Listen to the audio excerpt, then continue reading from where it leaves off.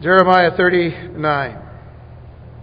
In the 9th year of Zedekiah king of Judah, in the 10th month, Nebuchadnezzar king of Babylon and all his army came against Jerusalem and besieged it. In the 11th year of Zedekiah, in the 4th month, on the 9th day of the month, the city was penetrated.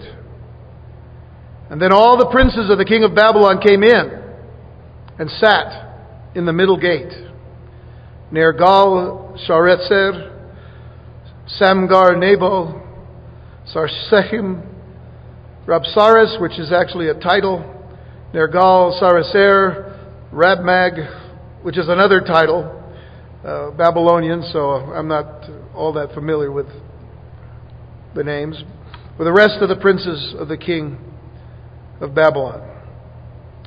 Shall we pray? Father, we pray for the blessing of your Holy Spirit tonight upon the families that have lost their loved ones, especially Martha Oseguera's family and the loss of her mother Soledad, and Fred's family at the loss of his father Encarnacion. We lift up these families to you tonight. We ask for the blessing of your Holy Spirit upon them. Bless them, Lord God, with your comfort, with your peace, and with your presence. Strengthen them, Lord. Both of these people had long lives, and I know that they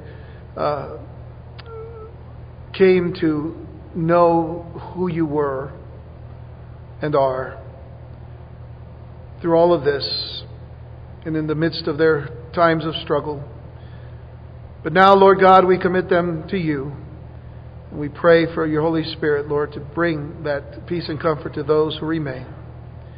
Tonight we ask for the blessing of your Holy Spirit to teach us, Lord God, to receive the wisdom of your word, to be able to apply all that you have given us in your word to our lives and to the walk that we are supposed to give forth as we go forth in this life.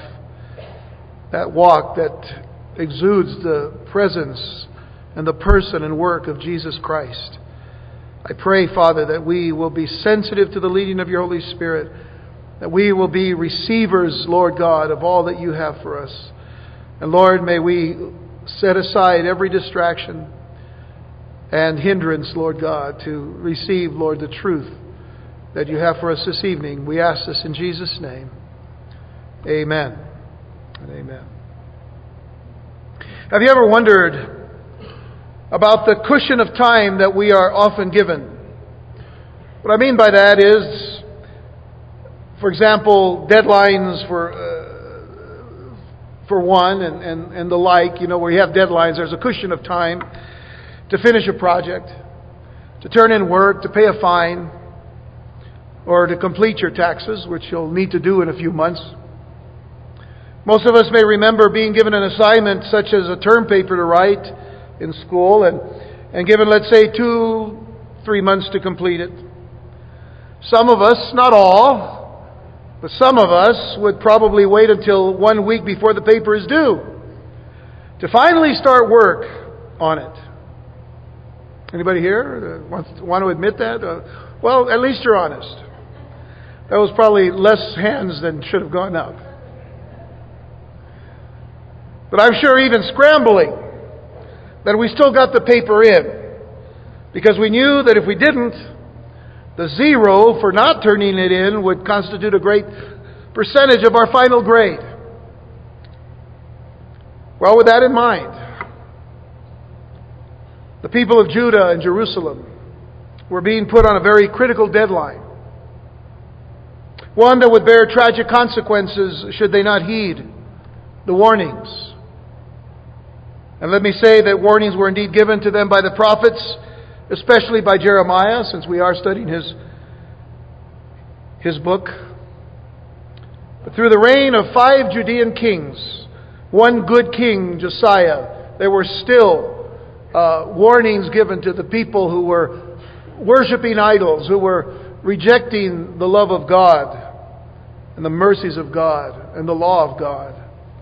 And there was Jehoahaz and Jehoiakim and Jehoiachin and Zedekiah. And Jeremiah prophesied to them all. But it was during the reigns of the last 4 kings, because Josiah was a good king. But the last 4 kings that he prophesied, he did so by telling them of Judah's chastening and eventual captivity for breaking God's covenant, for worshiping idols, and for utter rebellion against and rejection of God's law and God Himself. And they didn't seem to take into account the siege that the Babylonians began in the winter of 588 BC. And it lasted some 30 months until the summer of 586 BC. And if we only took into consideration just those 30 months, that was 30 months to get right with God. I mean, the Babylonians were at the walls. They were already controlling certain things going on in the whole region. They had already overcome cities on their way to Jerusalem. There were even those who they had already taken captive and sent early on to Babylon. And they just weren't getting it. Here they were at the walls of Jerusalem, 30 months. 30 months to heed the warnings given by Jeremiah. But remember that the prophecies began years earlier. 41 years, to be nearly exact. 41 years of warning. 41 years of calling the people to repentance unto God. 41 years through 5 kings. Going all the way back to Jeremiah 3 verse 1 where the prophecy was, they say, if a man divorces his wife and she goes from him and becomes another man's, may he return to her again? Would not that land be greatly polluted? But you have played the harlot with many lovers, yet return to me, says the Lord. In other words, you have gone off and played the harlot with all of these other gods and all of these other nations and all of these other peoples. And yet God says to them, return to me. You go to chapter 4, and I'm not going to go through every prophecy given, but in chapter 4, verses 1 through 4, if you will return, O Israel, says the Lord, return to me. And if you will put away your abominations out of my sight, then you shall not be moved. And you shall swear the Lord lives, in truth and judgment and in righteousness. The nations shall bless themselves in Him, and in Him they shall glory. For thus says the Lord to the men of Judah and Jerusalem, break up your fallow ground, and do not sow among thorns. Circumcise yourselves to the Lord, and take away the foreskins of your hearts, you men of Judah and inhabitants of Jerusalem, lest my fury come forth like fire and burn, so that no one can quench it, because of the evil of your doings.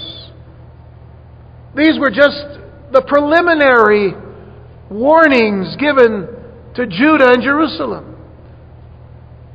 And as much as Jeremiah sorrowed for Jerusalem and his people, knowing what was to befall them, he was nevertheless vindicated, or actually proven correct, when Jeremiah's destruction was brought to pass.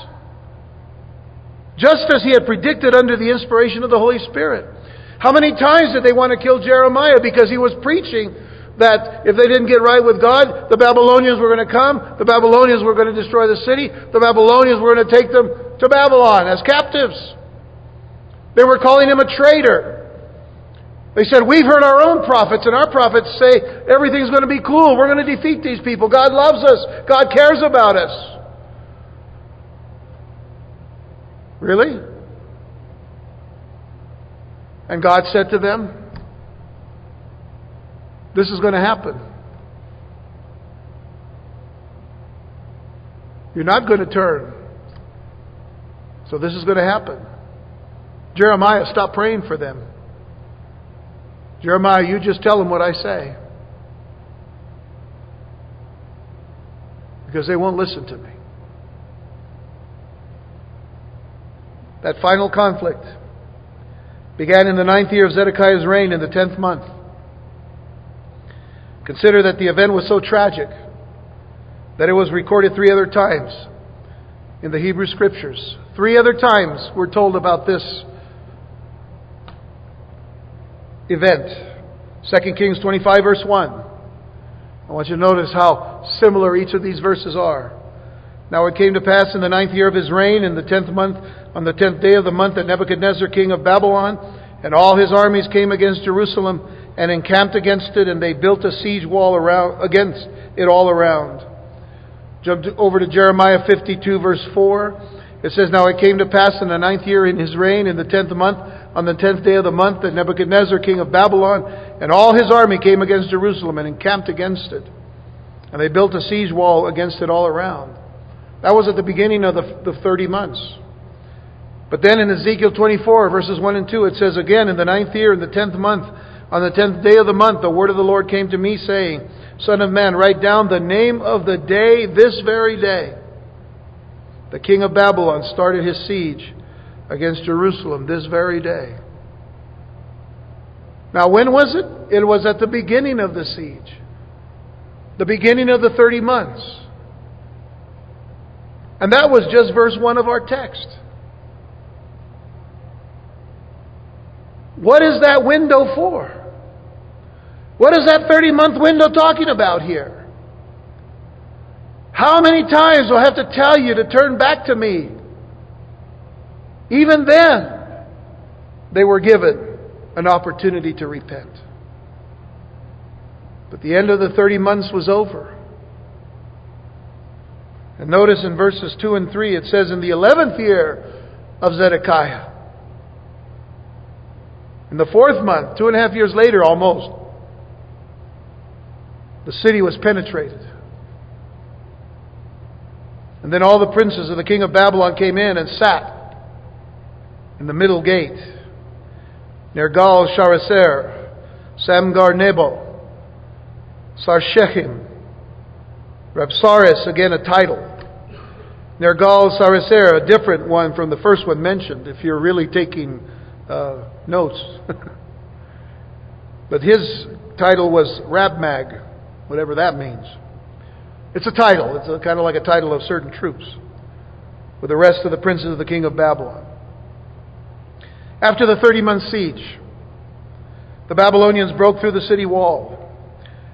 And they took seats, it tells us. They took seats. Now, the Jewish leaders, within the context of sitting at the gates and at the walls, were there to make judgments, were there to solve problems, were there to work things out for people who would come to them. But now, what is happening here is these are Babylonians that are now taking seats to establish control over the city of Jerusalem and to judge those taken captive. So now there's a whole new leadership here. And there's a whole new way of doing things. The Babylonians were not like the Jewish people. The Babylonians were idol worshippers themselves. The Jewish people became idol worshippers when, even though they had one God that they could have worshipped, and if they had worshipped Him and believed in Him and trusted in Him, they wouldn't be in the trouble that they were in. But here's a whole new regime. Here's a whole new bunch of people. And one of the officials that sat in the middle gate was this first Nergal-Sharezer, the first one that is mentioned, who was Nebuchadnezzar's son-in-law. He would eventually ascend the throne in Babylon in 560 BC. So a few more years to come, he would actually be the king of Babylon after the death of Nebuchadnezzar's son, Evil Merodach. That's his name, Evil Merodach. He was probably pretty evil. But another name for him was Amel Marduk. So this was somewhat of a who's who then in Babylonian leadership, being present to take the prize of the Jewish people. The prize of the Jewish people was the city of Jerusalem. The prize of the Jewish people was that jewel called Mount Zion, that God loved, that God chose, that God had placed to be the very spot where He wanted His people to come and to worship Him forever. And now Babylon was in control. And the time of the Gentiles, we've talked about this before, but the time of the Gentiles, or the times of the Gentiles, had begun on God's prophetic calendar at that very moment, on that very day, as Ezekiel was told, write down the name of this day. Because on this day, the time of the Gentiles begins. Jesus talked about the times of the Gentiles in Luke 21 verse 24 when he writes, and he said, and they will fall by the edge of the sword and be led away captive into all nations, and Jerusalem will be trampled by Gentiles until the times of the Gentiles are fulfilled. We are still, folks, living in the times of the Gentiles. I think I mentioned this before, but it's worth repeating. That 1967, during the Six-Day War of June of 67, when the Israeli army came into Jerusalem and retook the city, many people said, well, now the time of the Gentiles is over. But they were premature in saying that, because on the very next day, after they had taken the city of Jerusalem, Moshe Dayan, the leader of the Israeli troops and all, gave the city back to the Jordanians. And we've been seeing the trouble that they've had ever since that day. And again, they were attacked in 67, they were attacked in 73, and of course, all along the way, there's always been the terrorism that goes on against Israel. By the way, remember this, about 7 million people are being surrounded by 80 million people. Or at that time, 3 million people were being surrounded by 80 million people. I think the odds were really on the side of the Arab forces, but God has had His hand upon Israel. I think it's a tremendous miracle to see what God has done to keep them. But that doesn't take away the fact that the city of Jerusalem is still somewhat divided. There is the Jewish quarter, and there is the Arab quarter, and there's the Armenian quarter, and one other quarter. So there's all kinds of quarters over there. And 4 quarters don't usually make $1 over there. So you have to realize that the city is not the way God intends it to be. But it is the times of the Gentiles still, until when? Until Jesus Christ, the Messiah of Israel, comes into that city and takes the throne. Now, there's going to be all kinds of trouble until then. But we'll talk about those times later. And because God's people were not broken before Him, and please understand this, because God's people were not broken before Him, they were broken by men. Because God's people were not broken before Him in humility and in trust, they were broken because of their rebelliousness and their attitude of rebelliousness. They were broken by men. And yet they were warned. How many times? Countless times. Now, when that period ends, by the way, when the times of the Gentiles ends, the Messiah will return to rescue His people and fulfill the promises made by the prophets. And that's what affects us in this passage today. That's what affects us in this passage. Because people might be mocking us today and saying that we've been claiming for years that Jesus is coming soon, and yet things go on just as they have always gone on. Peter says that this is what people said even before the flood. And honestly, look at this passage in 2 Peter chapter 3 for a moment, verses 1 through 6. Beloved, I now write to you this second epistle, in both which I stir up your pure minds by way of reminder, that you may be mindful of the words which were spoken before by the holy prophets, and of the commandment of us, the apostles of the Lord and Savior, knowing this first, that scoffers will come in the last days, walking according to their own lusts, and saying, where is the promise of His coming? For since the fathers fell asleep, all things continue as they were from the beginning of creation. So that's how far the mockers take this whole thing back. And then Peter says, "For this they will willfully forget, that by the word of God the heavens were of old, and the earth standing out of water and in the water, by which the world that then existed perished, being flooded with water." So Peter makes reference of all of this going all the way back to the flood. And I could just imagine Noah, when Noah was given the command to build this ark, and where he was probably commanded to build the ark, there probably wasn't a whole lot of water. Or at least the seas as we know them today, because things were certainly different before the flood than they were after the flood. And by the way, there's a little bit of an indirect connection to what we're studying in the book of Genesis, at least in the book of 2 Peter here. The fact remains, can you imagine a man building a humongous ark, which was really a big box, if you take all the dimensions? And he's building this humongous box, and people are coming around saying, "What are you doing?" "I'm building a box." Why? "Because God told me to."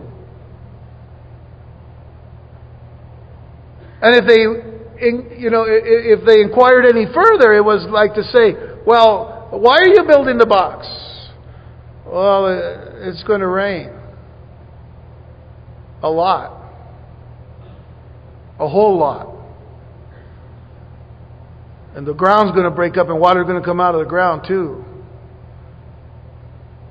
And I'm sure the reaction is the same way as the evolutionists today would mock us for believing that God created the world in 6 days. "You're crazy. You're idiots."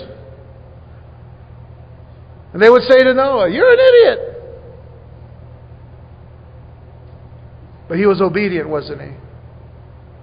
And he built the ark. And I'm sure he had an audience.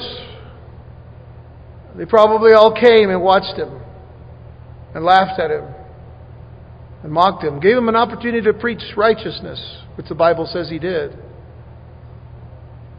Until a day when he goes out and he collects all of the animals as God is leading them to him, putting them into this ark. They mocked him right up until he put his family inside. And I'm sure they made a lot of jokes about how it was going to smell in there. But nonetheless, he went in and God closed the ark. God closed the ark.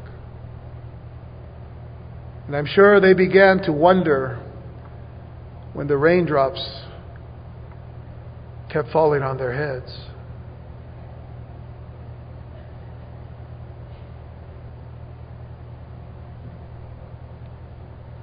And I'm sure that this kind of thing was being done in Jeremiah's day as well.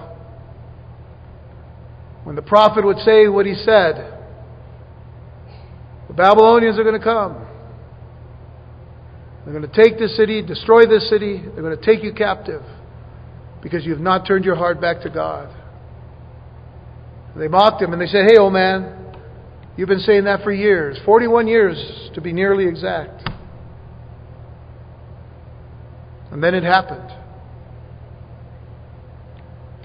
So how should we then live, knowing that the coming of the Lord can happen at any moment? How should we then live? Is this not the question that the apostles and the prophets move us to answer? How should we then live if we know that the Messiah will be here soon? And so with that in mind, we go on. So it was, verse 4, when Zedekiah the king of Judah and all the men of war saw them, that they fled and they went out of the city by night, by way of the king's garden, by the gate between the two walls. They didn't stand to defend their city. It would have probably been more honorable, more noble. But they were just scared out of their minds and they just left. And they ran. at night by the gate between the two walls. And he went out by the way of the plain. But the Chaldean army pursued them and overtook Zedekiah in the plains of Jericho. When they had captured him, they brought him up to Nebuchadnezzar, king of Babylon, to Riblah in the land of Hamath, where he pronounced judgment on him. They were going south. When they captured him, they took him north. And then the king of Babylon killed the sons of Zedekiah before his eyes in Riblah. That's very significant. He killed their sons before his eyes. The king of Babylon also killed all the nobles of Judah. Moreover, he put out Zedekiah's eyes, and he bound him with bronze fetters to carry him off to Babylon. Zedekiah and his family and his staff sought to escape by night, but the Babylonians caught up with them and delivered them to Nebuchadnezzar at his headquarters in Riblah, some 200 miles north of Jerusalem. And it's ironic that Zedekiah fled by night, since throughout his whole life he refused to walk in the light which God had given him in His law and in His word. Zedekiah fled by night. He was forced to run for his life in the dark of night. And Paul reminds us that we are not of the night, nor are we of the darkness. As believers in Jesus Christ, as believers in God. Ephesians 5 verses 6 through 16. Paul says, "Let no one deceive you with empty words. For because of these things the wrath of God comes upon the sons of disobedience." Now take note of the things that Paul says in the New Testament. He says, "Let no one deceive you with empty words, for because of these things the wrath of God comes upon the sons of disobedience." I don't want that label on any of you. Therefore, do not be partakers with them. For you were once darkness. Is that not what we were before we came to Christ? We were once darkness, but now you are light in the Lord. Walk as children of light. For the fruit of the Spirit is in all goodness, righteousness, and truth. Take note of those three words. Goodness, righteousness, truth. If you walk in darkness, you're walking a lie. And you're walking in lies. If you're walking in darkness, you're walking with bad intentions. Therefore, there's nothing good about it. If you're walking in darkness, you're walking in the wrong way. Therefore, there's no righteousness in you. Do you see the contrast? How clear it is what Paul is saying. You were once darkness, but now you're light in the Lord. Walk as children of light. For the fruit of the Spirit is in all goodness, righteousness, and truth, finding out what is acceptable to the Lord. I want to know what God wants me to do. I want to know what is acceptable to God, because that's what I want to do. Amen? You all are looking at me like, well, maybe that's good. Maybe we should be trembling. Because you know that the Scripture tells us that even the demons tremble. Even the demons tremble.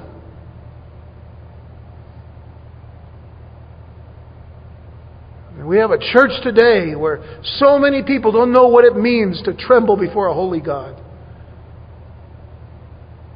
We have a church today, and I speak of the church, the body of Christ today, with so many winds of doctrine out there about one thing or another, about wanting to have this kind of involvement with entertainment and this kind of involvement to just make everybody feel good. Listen, we are still before a holy God. God doesn't change in His holiness, does He?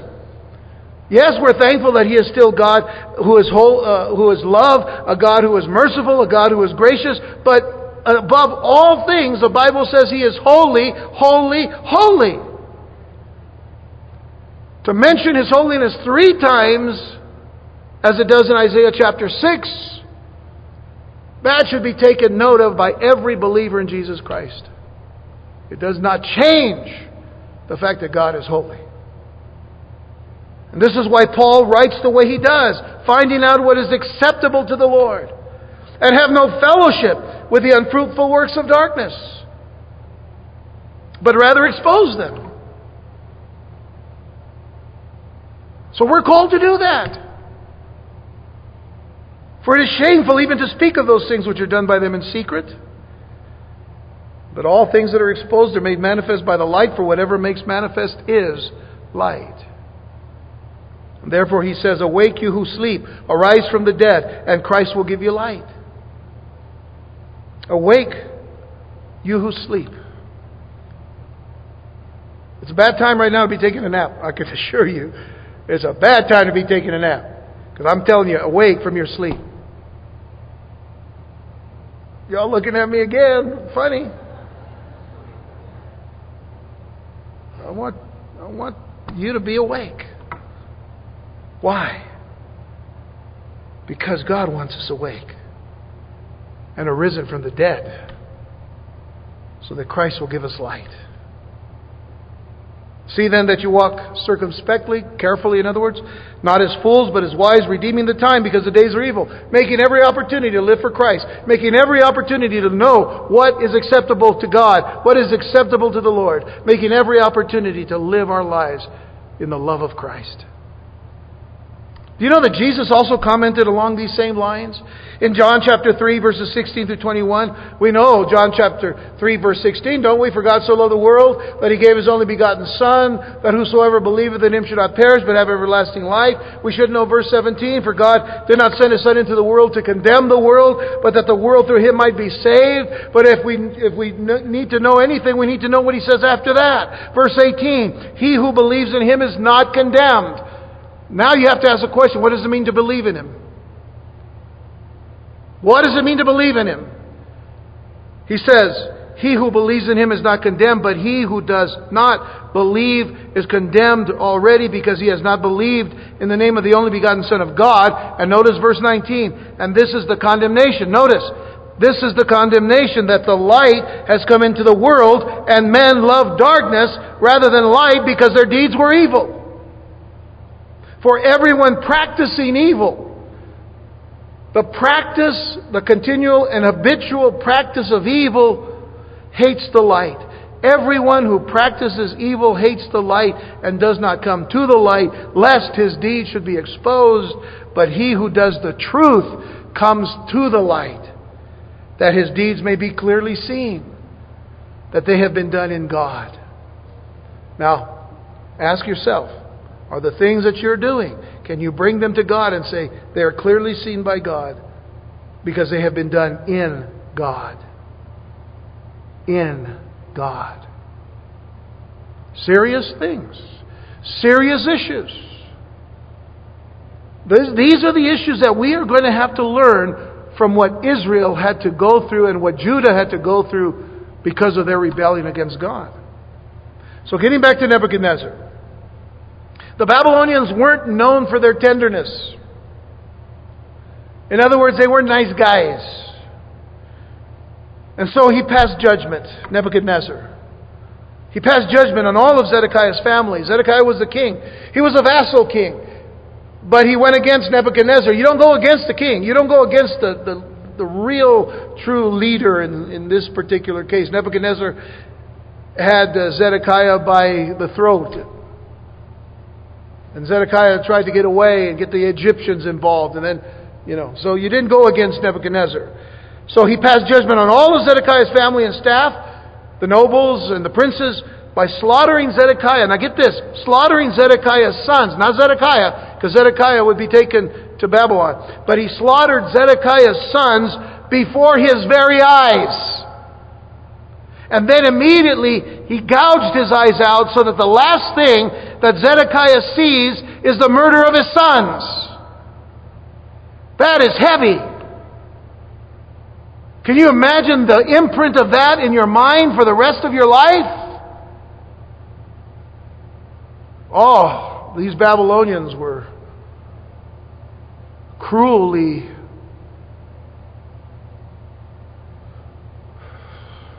keen. It's how you destroy people. From the inside and from the outside. So to say that Nebuchadnezzar was not a nice guy is putting it mildly. He was a vicious man. And then he bound Zedekiah, here without his eyes, here with that image of his sons being killed before his eyes. He binds Zedekiah in bronze fetters and chains, and he takes him captive to Babylon, where he would die. By the way, that's prophetic. Because Ezekiel would prophesy in Ezekiel 12 verse 13, I will also spread my net over him, and he shall be caught in my snare. I will bring him to Babylon, to the land of the Chaldeans, yet he shall not see it, though he shall die there. He shall not see it, because his eyes were gouged out, though he die there. And he did. The Word of God. And that was another prophet, by the way, 100% accurate. Just as Jeremiah was 100% accurate, and Isaiah was 100% accurate, and Daniel was 100% accurate, and Hosea was 100% accurate, and Micah, and Joel, and Obadiah, and Nahum, Habakkuk, and all the rest. If there are any left, Malachi.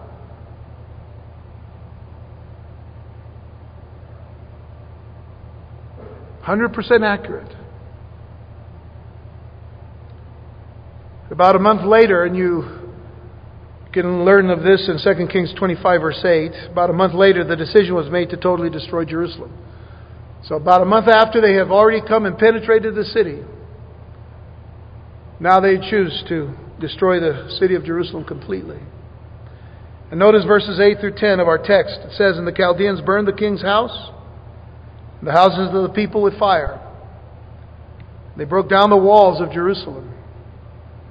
And then Nebuzaradan, the captain of the guard, carried away captive to Babylon the remnant of the people who remained in the city, and those who defected to him with the rest of the people who remained. But Nebuzaradan, the captain of the guard, left in the land of Judah the poor people who had nothing, and gave them vineyards and fields at the same time. All the warnings that have been given by the prophet Jeremiah about Judah and Jerusalem and what the Babylonians would do to the city had certainly and decisively come to pass. Certainly and decisively come to pass. The palace and the houses were burned down to show their power and their strength over their enemy, bringing great humiliation upon them. This was all done to humiliate the Jewish people. The walls of Jerusalem were torn down to leave the city defenseless. Both the people who had remained in the city and the defectors themselves were carried away captive to Babylon. There were defectors that had gone already over to the Babylonians and said, hey, we'll go with you. They didn't want to fight. Just keep me alive and we'll go do whatever you want us to do in Babylon. So here's a reminder for all of us. To never let our guard down. Never let our guard down. You see, the walls came down and the city's exposed to every kind of attack from every kind of enemy.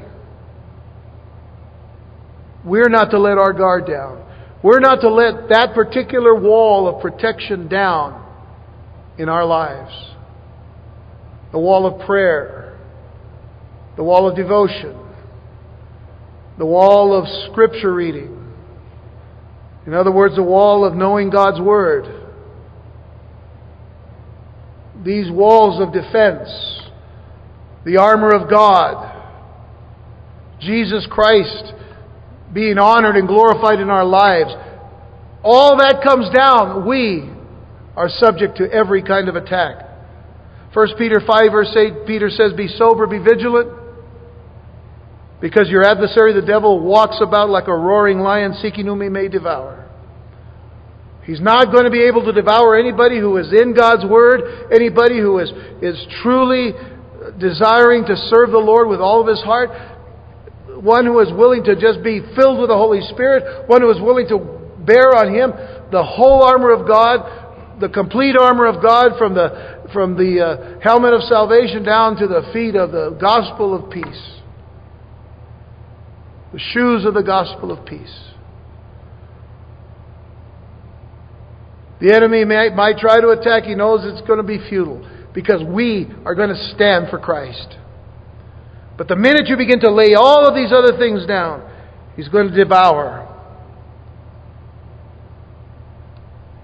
Listen to what Paul says in 1 Thessalonians 5, verses 1 through 6. But concerning the times and the seasons, brethren, you have no need that I should write you. For you yourselves know perfectly that the day of the Lord so comes as a thief in the night. For when they say peace and safety, then sudden destruction comes upon them as labor pains upon a pregnant woman, and they shall not escape. But you, brethren, are not in darkness. Here again, we're getting that picture of the distinction between living in darkness and living in light. You, brethren, are not in darkness, so that this day shall overtake you as a thief. The day of the Lord will not overtake us as a thief. Why? Because we are of the day and not of the night. And he goes on to say that. For when they, verse 4, but you, brethren, are not in darkness, so that the day shall overtake you as a thief. Verse 5, you are all sons of light and sons of the day. We are not of the night nor of darkness. How clear that is. We are not of the night nor of darkness. Therefore, let us not sleep as others do, but let us watch and be sober. The sleeping part is being asleep during the day. And I don't mean the physical part of sleep. I'm talking about being asleep spiritually.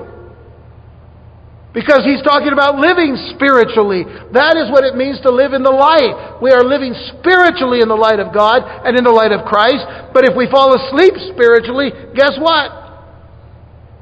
We are vulnerable to the attacks of the enemy. But let us watch and be sober. Watch and be sober. Watch and be sober. I didn't put this down, but 1 Peter 4:7 says, Peter says, be serious and watchful in your prayers, because the end of all things is at hand. Actually, he says, the end of all things is at hand. Therefore, be serious and watchful in your prayers. I'll get the context right there. The end of all things is at hand. I mean, Peter could have written that yesterday. We've had it in our Bibles all this time. The end of all things is at hand. Therefore, be serious and watchful in your prayers. Folks, the enemy does his best work when we let our guard down. He does his best work when we take sin lightly. He does his best work when we take sin lightly, no matter what that might be. He does his most damage when we take a vacation from being vigilant. He does his most damage when we take a vacation from being vigilant and watching out.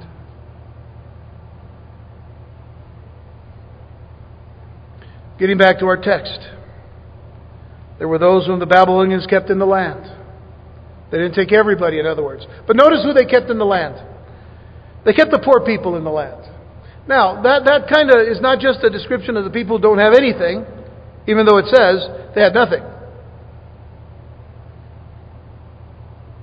The poor people also included the sick people. Because if you were sick, you were poor. And included the elderly that weren't taken care of by anyone. So that's kind of the description of who was left in the land. But you know what? This was an interesting strategy by the Babylonians. It was an interesting strategy because the poor, along with the sick and the elderly, more than likely, they were left behind and given the land to grow food on. So this way the land would not be overrun by wild animals, number one. But also, in the giving of vineyards and fields to these people, the soldiers who remained stationed in the land would have food to eat and wine to drink. And these new landowners, the poor people who now had something that they could say was their own, they'd be very grateful to Babylon. You see the strategy here? They'd be very grateful to Babylon for their prosperity, because they never had anything. Now they have something. So, because of that, they're unlikely to rebel. They're not going to rebel. They gave me this land. Thanks.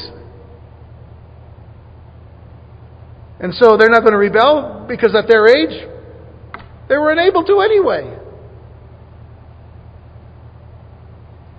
And Babylon, now here's the crown of their strategy. And Babylon would receive income in the form of taxation on the produce of the land. Because Babylon, like most corrupt societies, love to give taxes.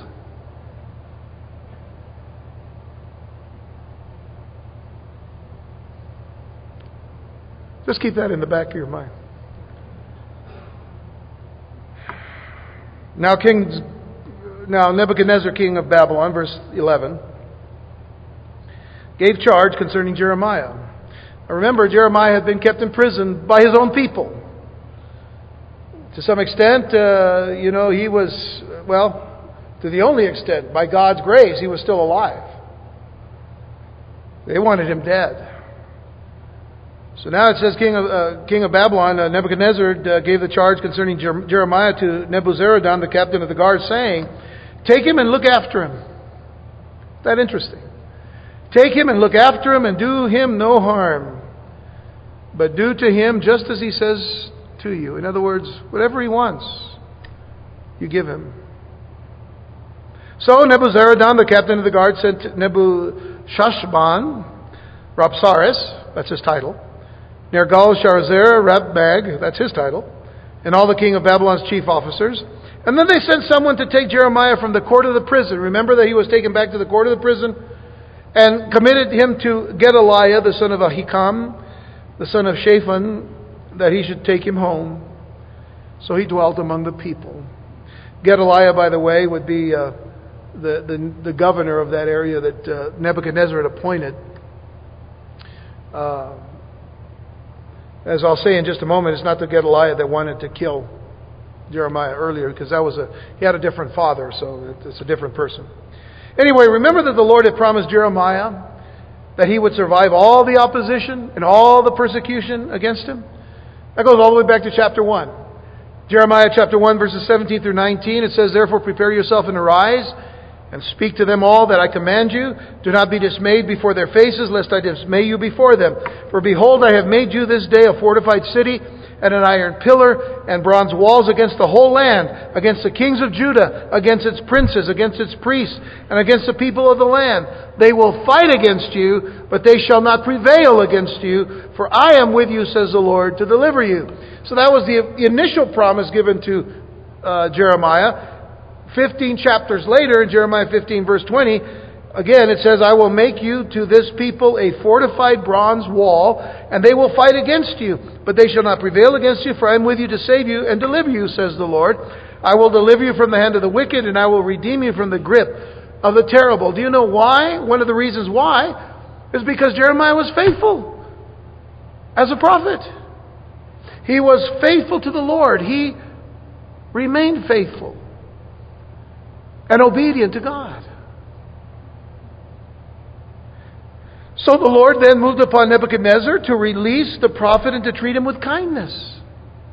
Now, Nebuchadnezzar may have known also that about the words that Jeremiah gave to his people, taking notice of those words, how Jeremiah was encouraging his people to surrender. Now, remember that he's only telling them to do that so that they will live. And so Nebuchadnezzar saw Jeremiah not as a threat, but as some kind of a benefit to him. In any case, Jeremiah was committed to Gedaliah, who was later named governor of the land. And again, this is not the same Gedaliah from the previous chapter that wanted to kill Jeremiah. So it's a different one. And now this chapter ends kind of interestingly about the blessing that comes upon that Ethiopian we talked about last time too. Ebed-Melech, the Ethiopian. Verse 15, meanwhile the word of the Lord had come to Jeremiah while he was shut up in the court of prison. So this takes us back a few days or weeks or months maybe. And it says that the Lord spoke to Jeremiah. Verse 16, go and speak to Ebed-Melech the Ethiopian, saying, thus says the Lord of hosts, the God of Israel, Behold, I will bring my words upon this city for adversity and not for good, and they shall be performed in that day before you. But I will deliver you in that day, says the Lord, and you shall not be given into the hand of the men of whom you are afraid. For I will surely deliver you, and you shall not fall by the sword, but your life shall be as a prize to you, because you have put your trust in me, says the Lord. Now, it's a beautiful passage here. Because while Jeremiah had waited for the city to fall, God gave him this message for Ebed-Melech, the Cushite or the Ethiopian, from back in chapter 38, verses 7 to 13. Now God's words against Jerusalem would be fulfilled before Ebed-Melech's eyes.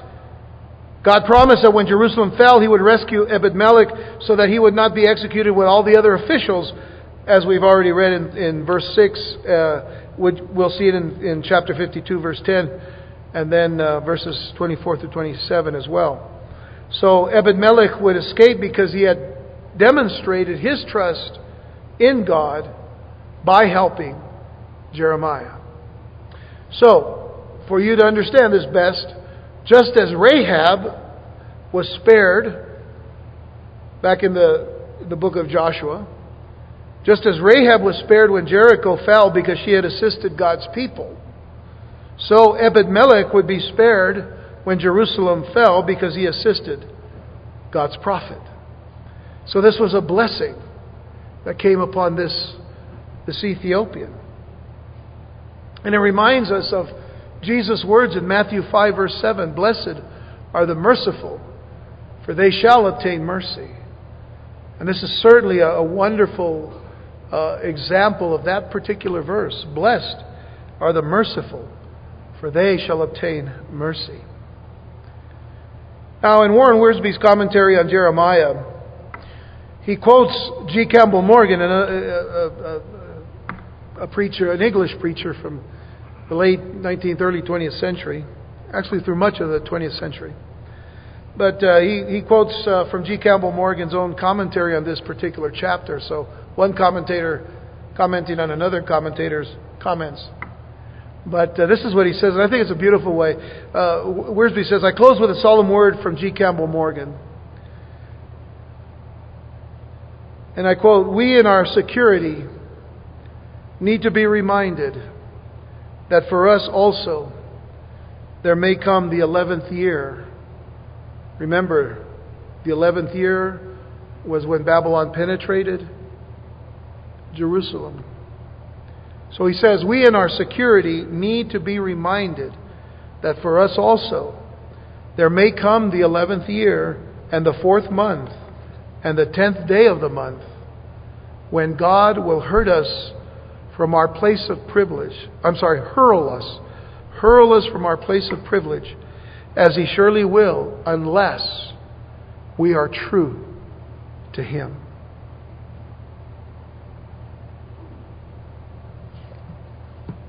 We in our security need to be reminded that for us also there may come the 11th year, the 4th month, and the 10th day of the month when God will hurl us from our place of privilege, as He surely will, unless we are true to Him. Be true to God. Jeremiah and Ebed-Melech, as we close this particular chapter, are representative of those who are faithful to the Lord and to whom the Lord is faithful in return. Zedekiah represents faithlessness. He's the contrast here. Zedekiah represents faithlessness and the inability to act in courage when pressures mount, much like the church in Laodicea in Revelation 3:15. Not hot or cold, but lukewarm. And do you remember what Jesus says of the church in Laodicea? He says, "You are blind and naked." Blind. What does that remind you of? Zedekiah. He was blind to the light of God's Word, and he ends up blind with the image of his sons murdered in his mind. And in his heart, I'm sure. So, my hope and prayer for each and every one of us, may we never be lukewarm and blind like Zedekiah. You see, this is why every page of the Bible, why every page of the Scriptures is important. We might think it's just, another page of history, another page of Jewish history, another page of Jewish missteps and Israel and Judah doing all kinds of weird stuff with God. It's about us too. It's about us. So we study this so that we can see where we are with God, where we are with Jesus. And as the men are going to learn this coming Saturday in Alamogordo, which man are you?